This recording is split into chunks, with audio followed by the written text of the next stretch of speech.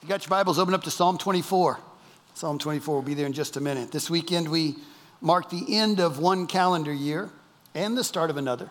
And on one hand, it's really just another weekend. It just happens to be that it falls on New Year's.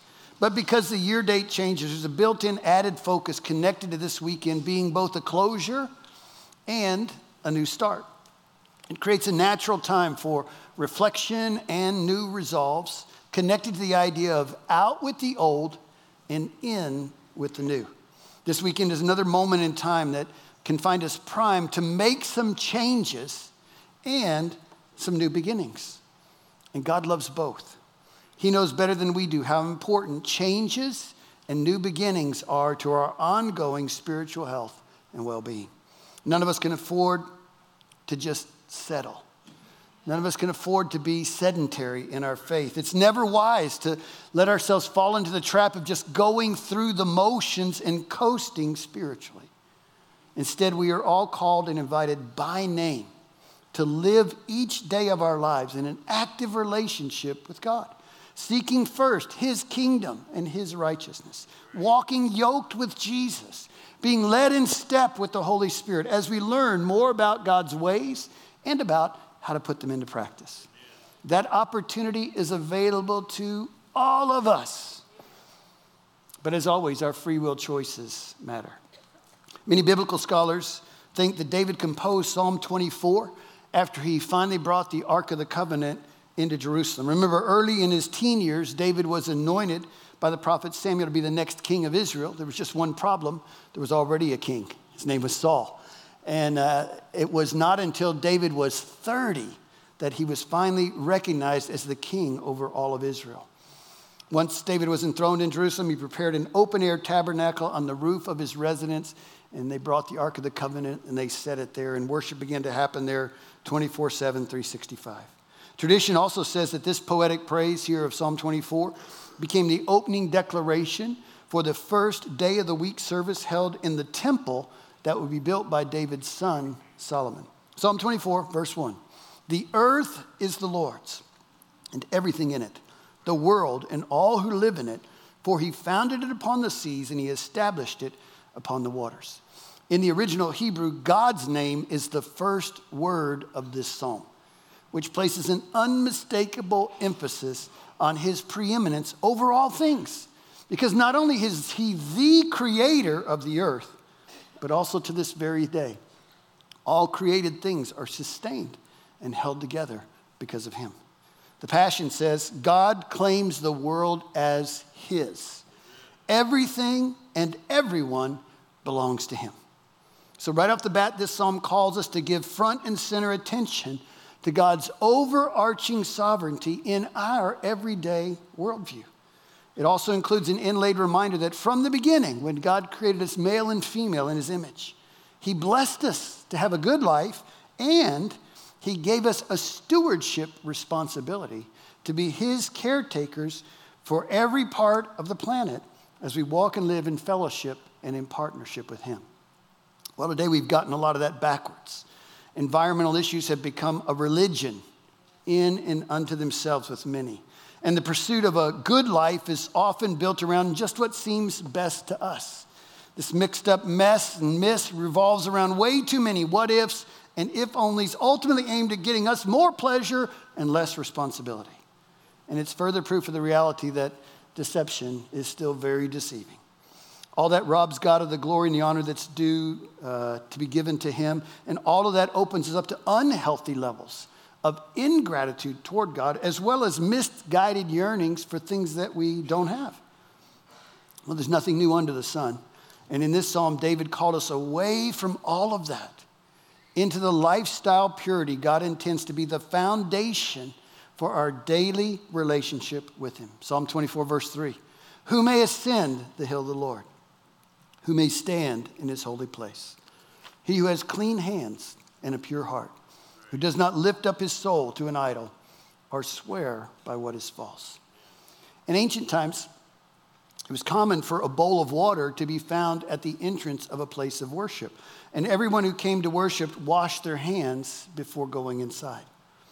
For many, I suspect that just became a mindless ritual.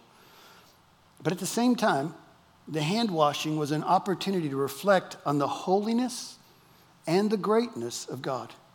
And the hand washing was an act of humility before coming into his presence. Now, today we don't have a bowl of water.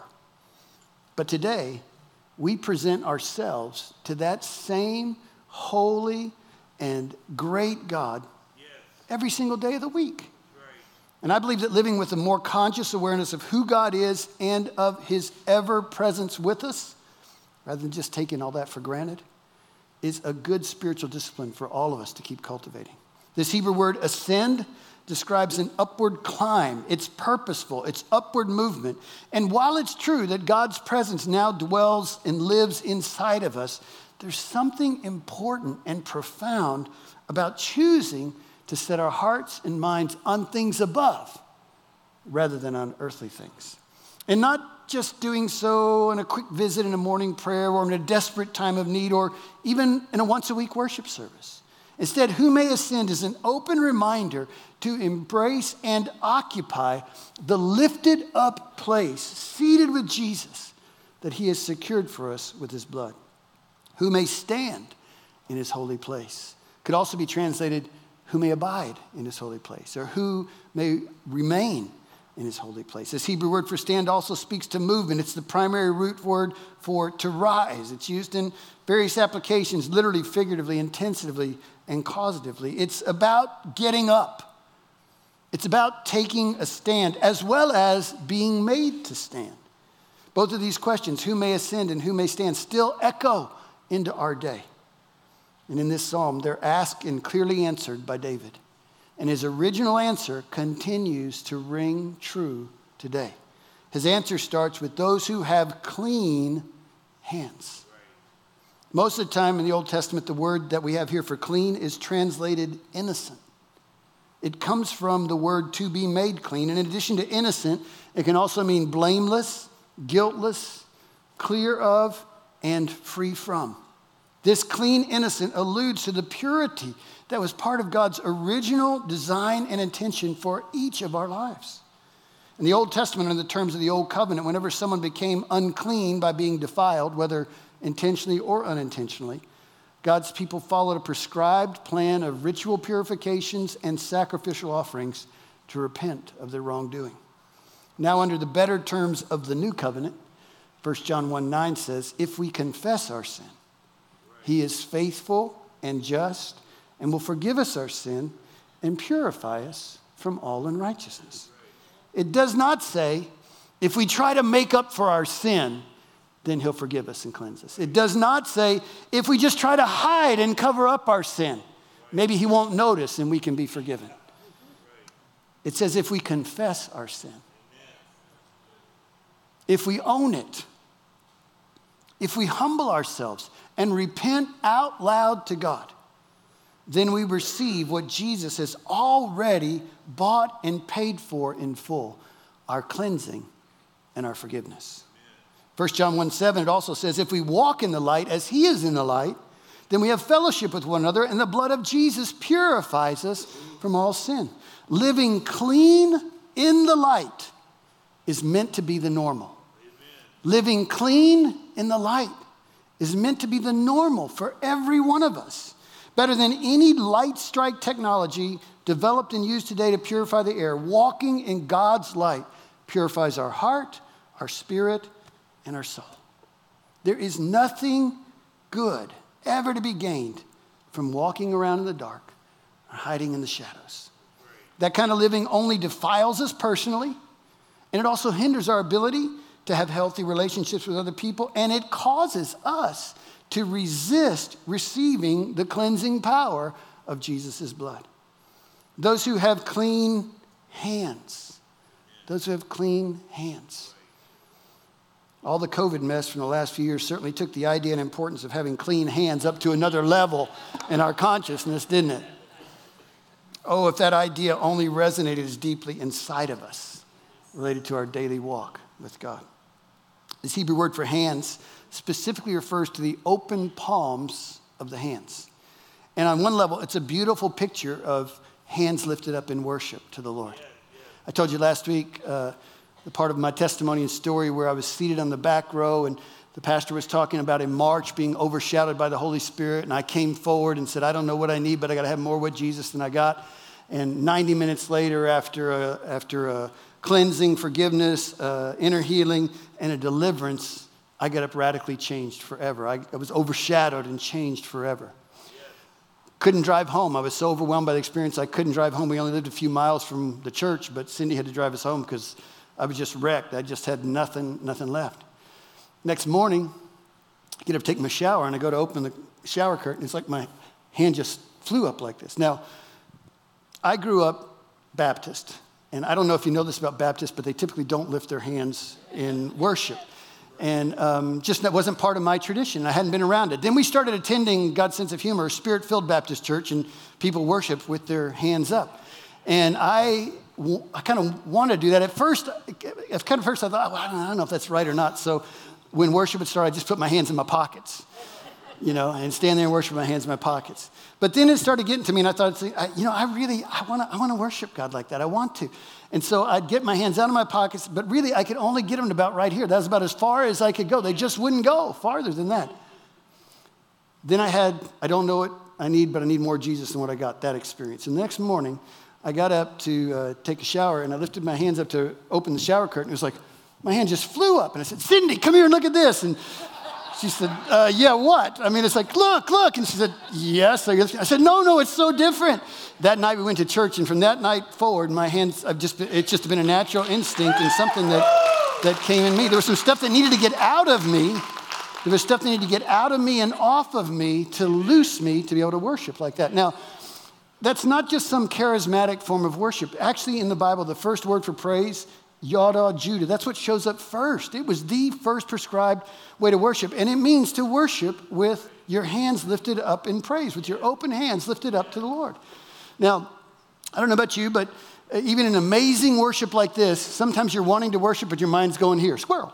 I mean, you're just off in other places. You got other things going on. You just can't focus. And one of the things through the years that I've learned is that yawdawing is a discipline that can help me bring myself back into worship when my mind is rebelling, when I should be in. So for instance, one of the simple things you can do, you're like just distracted, you can't get in or whatever, you don't know the song, you're just frustrated. Just put your arms out like this to your side and just hold them there at your side. And after just a very few seconds, all of a sudden your shoulders start to hurt because your arms aren't meant to be held out like this very long. And then let yourself have this thought. Jesus wasn't just extending his arms for me, he was nailed to the cross for me. And he did that because he loved me. No matter what's going on in the singing or worship, now something else happens and you begin to focus. But what you've done is you've yawdawed, you've used your hands, you've used your body to bring yourself into a place of worship. There's lots of other ways that work. We just got to spend some time with some of our grandkids. And they come running up, Pops, and they put their hands up like this. What are you putting your hands up for? No, I know what their hands are for. I just pick them up. That means pick me up. And guess what? That wasn't my idea. That was the Heavenly Father's idea first. And when he sees us as his kids lifting up our hands to him, he knows to come and pick us up. But again, it's like sometimes we have to express that. He honors our choices. So we're standing there with our hands in our pocket, and he so wants to come give us a hug, but we've got him closed off. Instead, we lift up our hands and say, I need a hug from you, Father. Boom, there he comes. That's how. But we use, it's our choice. It's our action of uplifted hands. You go to a sporting event or something like that and something good happens, you go, yes! It's so natural to do that at a sporting event, but in church it's like, is it okay to, yes, it's okay to do that in church. He's more worthy than anything that just happened in any sporting event or anything you're celebrating. He's worthy to be praised and worshiped like that.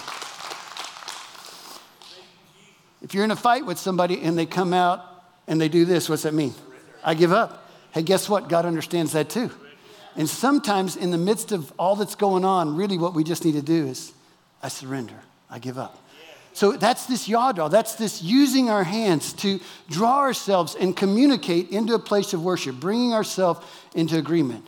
He has clean hands. It's one of the things we can do with him. Showing the palms of our hands is also a metaphor for what you see is what you get. It's kind of a transparency and an openness. It's like there's nothing in here. It's not like a magician that's trying to hide things or do tricks with his hands. It's like, look, I've got nothing in my hands. This is who I am. This is a safe place. What you see is what you get. And beyond that, what we set our hands to speaks to the things that we do each day. And as followers of Jesus, our lives are meant to be filled with good and beautiful deeds that cause others to give glory to God when Jesus is revealed to them. What we set our hands to matters. What we set our hands to matters. And I think it also directly affects the confidence that we have when we approach God. When we're setting our hands to things that we know are messed up and that we shouldn't be doing, and we're involved in things we shouldn't, it is more difficult to come into God's presence. There's something of us that resists it. Now, the truth of the matter is we can come into God's presence anytime, every day. On the days we got our hands to the right things and on the days we got our hands to the wrong things, we are welcome in his presence. The blood of Jesus is enough to cover all of that. The mercy of God is there for the taking if we'll just come to him. That's the truth. That's the truth. But this far in my journey with the Lord, I have found it to be a much more pleasant and enjoyable experience to come to the Lord with clean hands rather than to come with hands that need to be cleaned up and purified. I'm thankful that when I get there, my hands are messed up, he can clean me up and purify. But to just come into his presence with clean hands, such a joy, such a joy. And don't fall for any of the so-called Christian teaching that so emphasizes the atonement Jesus secured for us that implies good works aren't supposed to be a consistent part of our daily lives. Charles Spurgeon once said, "It's to be feared that many professors have perverted the doctrine of justification by faith in such a way as to treat good works with contempt. Outward practical holiness is a very precious mark of grace." Outward practical holiness is a very precious mark of grace. James 2 says it this way: faith that doesn't involve action is phony, dead, and fruitless.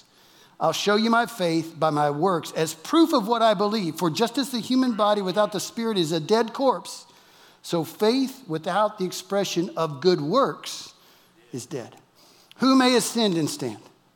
He who has clean hands and a pure heart. Interestingly, the first definition of this Hebrew word for pure is beloved. The first definition of this word for pure is beloved, which tells us how precious purity is to God.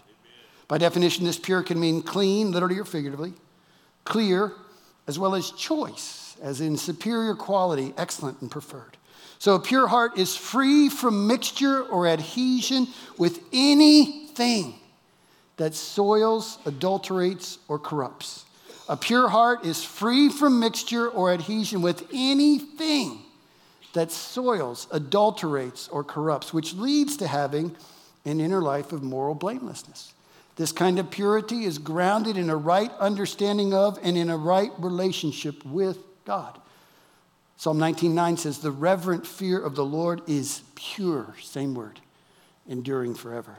And Proverbs tells us that the reverent fear of the Lord is the beginning of knowledge as well as the beginning of wisdom. So having a pure heart is an important thing. Now, it's not a calling to a type of religiosity based around outward appearances of correct conduct or of ceremonial cleansing of living by the law. Jesus rebuked the Pharisees for that when he said, "Blind Pharisee, first clean the inside of the cup and dish, and then the outside will also be clean." Having a pure heart is about growing in relationship with God that spiritually roots us in an inward enlightenment and understanding that then governs our thoughts, desires, purpose, and character. Yes. Ultimately, having a pure heart comes from being conformed more and more into the image of Jesus. And that doesn't and won't happen by accident. But as it happens, it affects our whole spirit, soul, and body. When this kind of pure is found in our hearts, Jesus said we'd be blessed. He also said when this kind of pure is found in our heart, we'd be able to see God. And the word that he used for see means to gaze at with wide open eyes at something remarkable. He wants us to see God like that, to see him in all his glory, in all of his beauty, in all of his wonder, in all of his majesty. So a pure heart is free from any impediments that would cloud its vision or impede its understanding in pursuit of God. A pure heart loves only what's good, and it has true and noble aspirations rather than hidden agendas and false motives. Those who have a pure heart live faithfully submitted to the Holy Spirit. They regularly check their actions and motives, and they also keep their feelings and emotions in check, because a person with a pure heart will choose to talk, say, and do the right God-honoring thing regardless of what they feel. And the more and the longer we live with a pure heart, the more genuine and authentic we become as a person. Same time, people with a pure heart are not exempt from trials, troubles, and tribulations in this life. But as they walk through them, they tend to smile more. They tend to forgive more quickly, and they treat other people with love and respect. Pure-hearted people also give generously without expecting to receive anything in return. And they're the kind of people who are trustworthy, humble, honest, and accountable. Sadly, we live in a world that's saturated by corruption and contagiously bad morals. But people with a pure heart know that giving room to any kind of impurity is an attack on their relationship with God. Instead, choosing to keep a pure heart is one way we can show God that we love him. It's one way that we can show our gratitude to him for all that he has done and is doing for us. Because the whole truth is this: only through God's mercy and grace is such a purity available to any of us. Near the end of 1 Thessalonians, Paul included this prayer: may God himself, the God of peace, sanctify you through and through. And the Amplified adds, that is, separate you from profane things, making you pure and holy, completely consecrated to God. And may your whole spirit, soul, and body be preserved blameless at the coming of our Lord Jesus Christ. And then this promise attached: the one who calls you is faithful, and he will do it. Yes. The one who calls you is faithful, and he will do it. Who may ascend and stand? David added an amplified description of those who have clean hands and a pure heart, those who do not lift up their soul to an idol or swear by what is false. Now, besides the obvious reference to honoring the first two of the 10 Commandments, you shall have no other God beside me, and you shall not make for yourself an idol of any kind. In the original Hebrew, this do not lift up your soul to an idol was a common expression understood to mean do not nurse an appetite for something other than God. Amen. Do not nurse an appetite for something other than God. It's pretty sobering to think how quickly we can suddenly develop a taste for the dishonest, the deceitful, the less than. Forgive us, Lord. I believe the Holy Spirit inspired David to add this defining tagline because God knows better than we do how detrimental it is to deceive ourselves about what we're truly worshiping and about where we're actually putting our trust. In his book, Resilient, John Eldredge wrote, the goal of God's work in us is Jesus taking up residence in every part of us. Nothing left out, no little pockets of resistance. Much of the testing and falling away takes place very subtly in the heart. It's the small turns from God toward other comforters. It's the quiet feelings of disappointment with God. It's the early stages of desolation. This is how most of the testing plays out, but it has momentum like an avalanche. Psalm 24, verse 3, who may ascend to the hill of the Lord?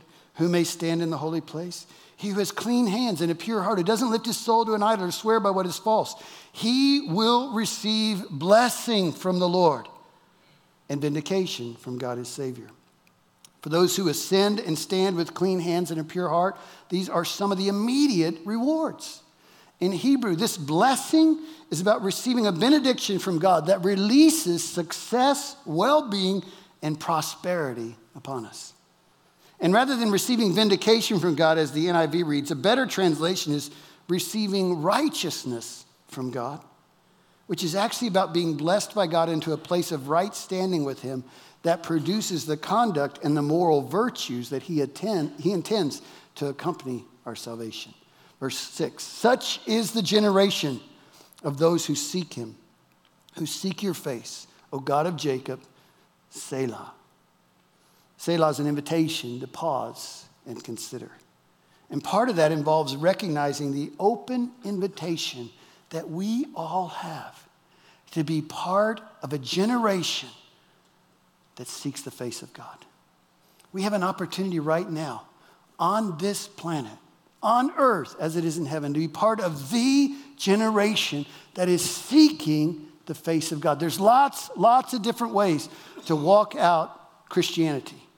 But I want to be part of the group that is seeking the face of God with all my heart, soul, mind, and strength. What does it mean to seek the face of God? The Amplified translates it like this: those who seek him, those who inquire of and for him, and those who of necessity require him in their lives. In Hebrew, this seek identifies a desire to find and commune with God. And actually seeking the face of God, that word means to follow God in a worshipful pursuit. But here's a important part of this seeking. It's not seeking God for what you can get from him. There's a first reach of the heart where we have to reach for God for the things that we can get from him. We need salvation. We need forgiveness. We need his grace. But this seeking of the face of God, this word that's used here, isn't about us getting something. This is the second reach of the heart. I want to seek your face because I want to bless you. I want to honor you. I don't need in this moment for you to give me anything else. You've blessed me so much. I know you're with me. I still got things I'm struggling with. But that's all aside. I want to bless you. I want to worship you. That's what this seeking the face of God describes and is all about. Aspiring to live with clean hands and a pure heart in a world where immorality is openly encouraged and practiced. Well, it's not a new idea. And it's not even a new challenge, and it's not something for only a select few. Living with clean hands and a pure heart is God's desire for all of us. And our choosing to live with clean hands and a pure heart is another expression of an integrity that is meant to be a vital part of walking out and working out our salvation. It's more about the process than perfectionism. It's about constantly becoming more than about arriving. And it's the fruit of a resolve to live in real and tangible ways that honor God and bring glory to his name. The essence of David's Psalm 24 appeal is also found in 2 Corinthians 7:1. Let us purify ourselves from everything that contaminates body and spirit. Let us purify ourselves from everything that contaminates body and spirit, perfecting holiness, doing the work, living a consecrated life set apart for God's purposes out of reverence for God. Perfecting holiness, doing the work, and living a consecrated life set apart for God's purposes out of reverence for God. Over the next several weekends, I want to unpack that a little bit and dive into more what it means to live in that perfected holiness, what it means to do that work, what a consecrated life set apart for God's purposes can look like. But as we finish up this first service of a new year, and in light of what we've already looked at about having clean hands and a pure heart, it just felt so right, so appropriate, so fitting for us to share the Lord's Supper communion together. And the scriptures tell us that whenever we do that, it's a good time for self-evaluation. So get hold of that prepackaged communion, but don't open it yet. Don't open it yet. Just get it in your hand. Don't open it yet. As we begin this time, I felt like this is the Lord showed me to have us do. Just put that in one of your hands and then just lift your hands up to the Lord. And although there's a commercial prepackaged communion element in your hand, that's a reminder of the body and blood of Jesus. That's a reminder of the greatness of the love that God had for each one of us individually and for the whole world. With your hands lifted up and that there, just allow yourself to think a minute on the goodness and the greatness and the love of God for you. And just thank him. Thank you, Lord. Worship you, Lord. Thank you, Lord. Thank you, Lord. Thank you, Lord. Now, with our hands lifted up like that before the Lord, ask the Holy Spirit, is there something in my hands that doesn't belong there? There's no condemnation for those who are in Christ Jesus, but if he shows you something, that's him saying right now, in this moment, there's grace to let it go and be done with it. Is there something in my hand, something I'm holding on to that doesn't honor you, that doesn't belong there? let it go and give it to him. Ask for his forgiveness, let it go, and give it to him.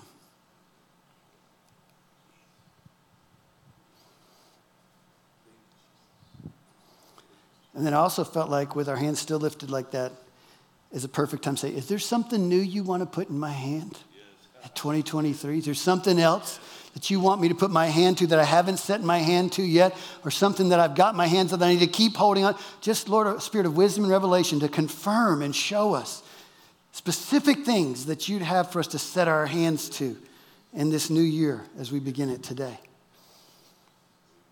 Thank you, Lord. Thank you, Lord. Just say yes to the Lord for that. Yes, Lord, I'll do it. Yes. Yes, I'll do it, Lord. Yes. I don't know how to work out. I don't know what to live. Yes, but the answer is yes. Yes. Yes. You can lower your hands if you want, and I just would encourage you to put one hand on your heart and welcome and invite the spotlight of the Holy Spirit to reveal the true condition of where your heart is today. You may be on the top of your game, or the whole world may be on top of you, and you may be in a hard place. Wherever you are in between all of that, allow the Holy Spirit to show you right where your heart is today. Allow him to show you this is how he sees your heart. And again, no condemnation for those who are in Christ Jesus. Just receive the revelation. It's so healthy to have a true awareness and an understanding of where our heart is and in what condition our heart is in. If there's any impurities that show up, just repent. And welcome the perfect love of the Lord into every part of your heart. Welcome all the light of the Lord and the perfect love. His perfect love seeks and destroys and drives out all kinds of fear. There's no reason to go one more minute into 2023 with fear in your heart. Just receive his perfect love even right now. We already sang it this morning. I open up my heart to you. Even right now, we do it again, Lord. We open our heart to you.